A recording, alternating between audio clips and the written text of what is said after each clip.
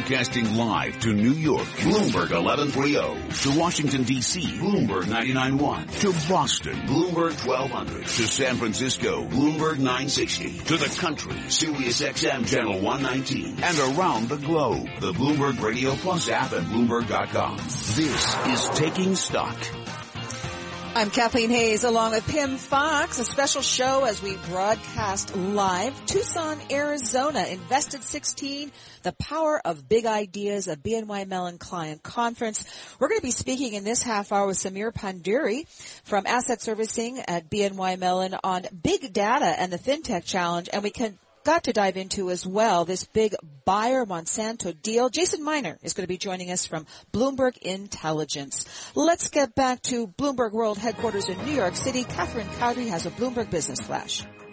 Thank you, Kathleen. Bloomberg Taking Stock brought to you by Pershing's Insight 2016, the must-attend event for advisors. Less than 2 weeks away, June 7th through the 9th. If you haven't registered, you still can. Visit insights2016.com. That's INSITE 2016.com. Well, stocks are fluctuating today as investors await further direction on the health of the economy and prospects for higher interest rates. Monsanto shares have been up as much as 7.7%. Monsanto has yet to respond to Bayer's $62 billion takeover offer.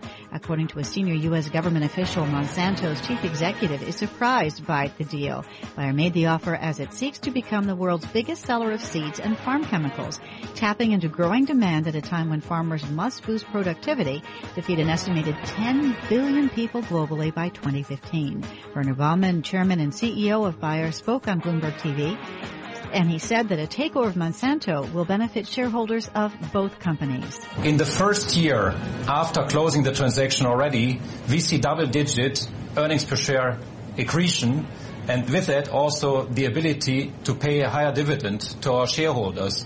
We track the markets every 15 minutes throughout the trading day. Dow Industrial Average currently up 47 points, 0.25%, trading at 17,547.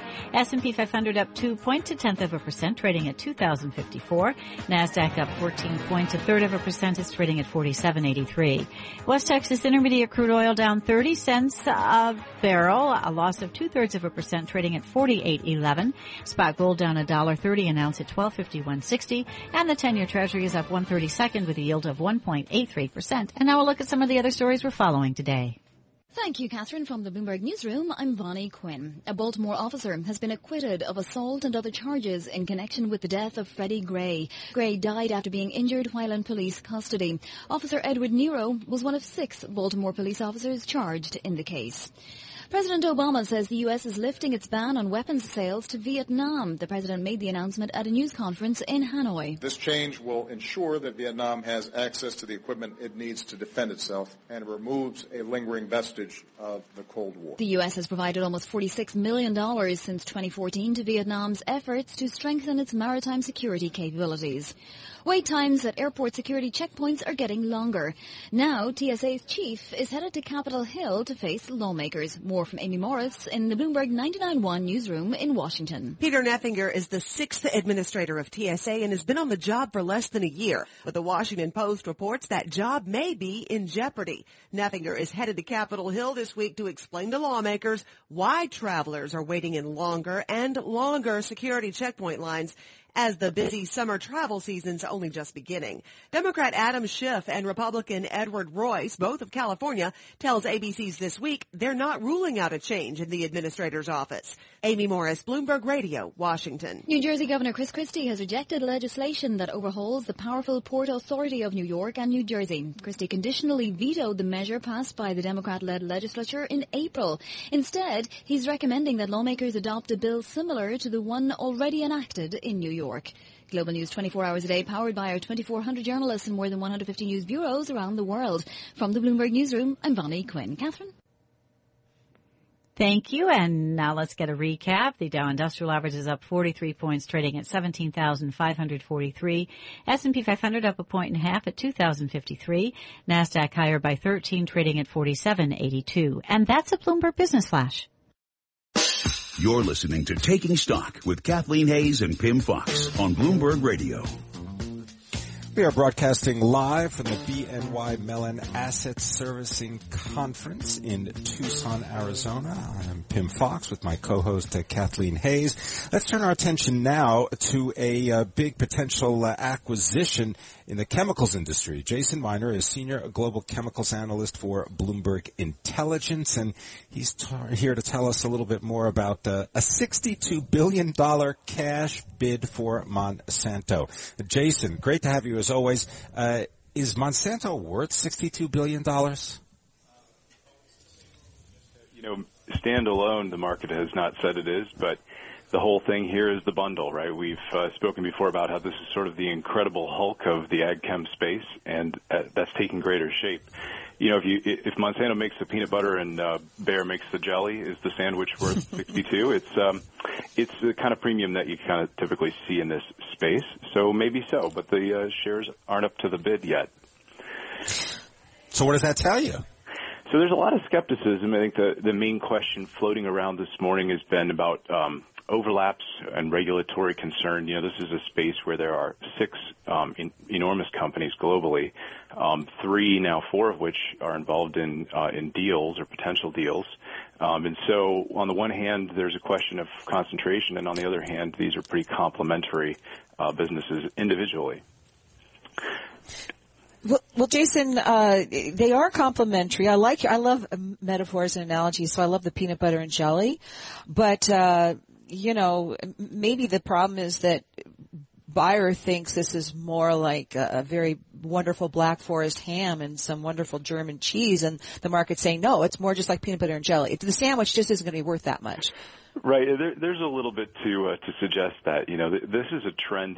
This is now the third and a major step in a trend of bundling across this space. And Dow DuPont was the most recent to kind of push this forward. They're going to put together a great seed business at DuPont and a great chemicals business at Dow and do a similar thing here, although this one would be much larger, the Bayer-Monsanto one. But it's not a proven model, right? This is something Syngenta actually kicked off back in 2012. They said, we'll integrate this stuff. Some of the competitors, though, say, and there's some reason to expect this is true, of course, that when you walk onto a farm and say, we're your single source for everything, you're met with a lot of skepticism. There aren't a whole lot of farmers around the world who want to go to one source. Farmers are very entrepreneurial. They like to play suppliers off one another. So it's not entirely a proven model. Maybe the Black Forest ham is a pipe dream. Maybe I'm mixing metaphors. Black Forest hams and pipe dreams. I like the mixture. Are they going to somehow tease this all apart? Because we go through these cycles, right, Jason? I mean, they put it all together with the help of bankers, and the deal gets done, and then they find out later that they end up with a big write-off from Goodwill, and that the deal really, the culture didn't mesh. Something didn't happen. I mean, the idea that these things are done and dusted, it's like the hard work is nowhere near beginning. Yeah, there's a bigger dissimilarity here, and I've spent a little time today talking to some of our analysts in healthcare. I'm the chemicals guy, but what they tell me is, unless you're going to resuscitate the bugs after you kill them, the healthcare business and the herbicides business aren't an obvious fit. And so another set of questions today is around whether Bayer shareholders really want to own both. Management has made the point there's some similarities in how you approach regulators and R&D, but those two pieces are a very dissimilar portfolio at the higher level, certainly. Well, I'm so glad you said that, Jason, because I've been feeling kind of like that. I guess it's the obvious question I didn't ask. I just thought, well, I guess everybody thinks this is a good idea, but that's exactly what it struck me, because they are very different. But one of my favorite stories on the Bloomberg today, Monsanto name hated by anti-GMO forces may vanish in Bayer deal. In Europe, of course, the anti-GMO movement has been very, very strong, maybe picking up some steam in the U.S. Where do farmers stand on that? I find very interesting what you said about them maybe not wanting to only go to one supplier. They want to have different suppliers. How much difference does this make, this whole GMO controversy? Well, farmers are very in favor of the technology. It's certainly, they've adopted it of their own choice. It's something that has brought them greater profitability in all its shapes and forms in various places. But there is a negative in the Monsanto, moving out of St. Louis, if your target market's in the Corn Belt. I suppose a lot of the names farmers recognize will be preserved, but I do think that the name change, while in the supermarket and among the GMO folks, that maybe it's a positive if it's a dastardly name. It is. There's a bit of challenge selling this move in the Corn Belt for sure. Well, having trouble selling it to Bayer investors. Shares of Bayer are down a little bit, almost 6%, down 5 3/4%. But Monsanto's up. Monsanto shares, yes, they're up significantly on this. Monsanto shares are up 4.5%. So it doesn't look as though the Bayer investors believe that seeds and pesticides go together with aspirin. Jason, what's the next thing we're looking for in this deal? What's the next step that has to be taken that market's going to be responding to? Yeah, I think that we'll be waiting for another bid. In this situation, you'd imagine Monsanto would like to be seen to hold out and at least push the bid higher.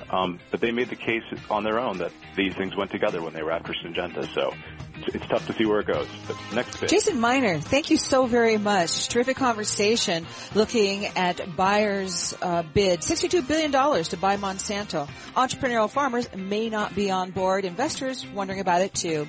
I'm Kathleen Hayes along with Pimm Fox, Taking Stock on Bloomberg Radio.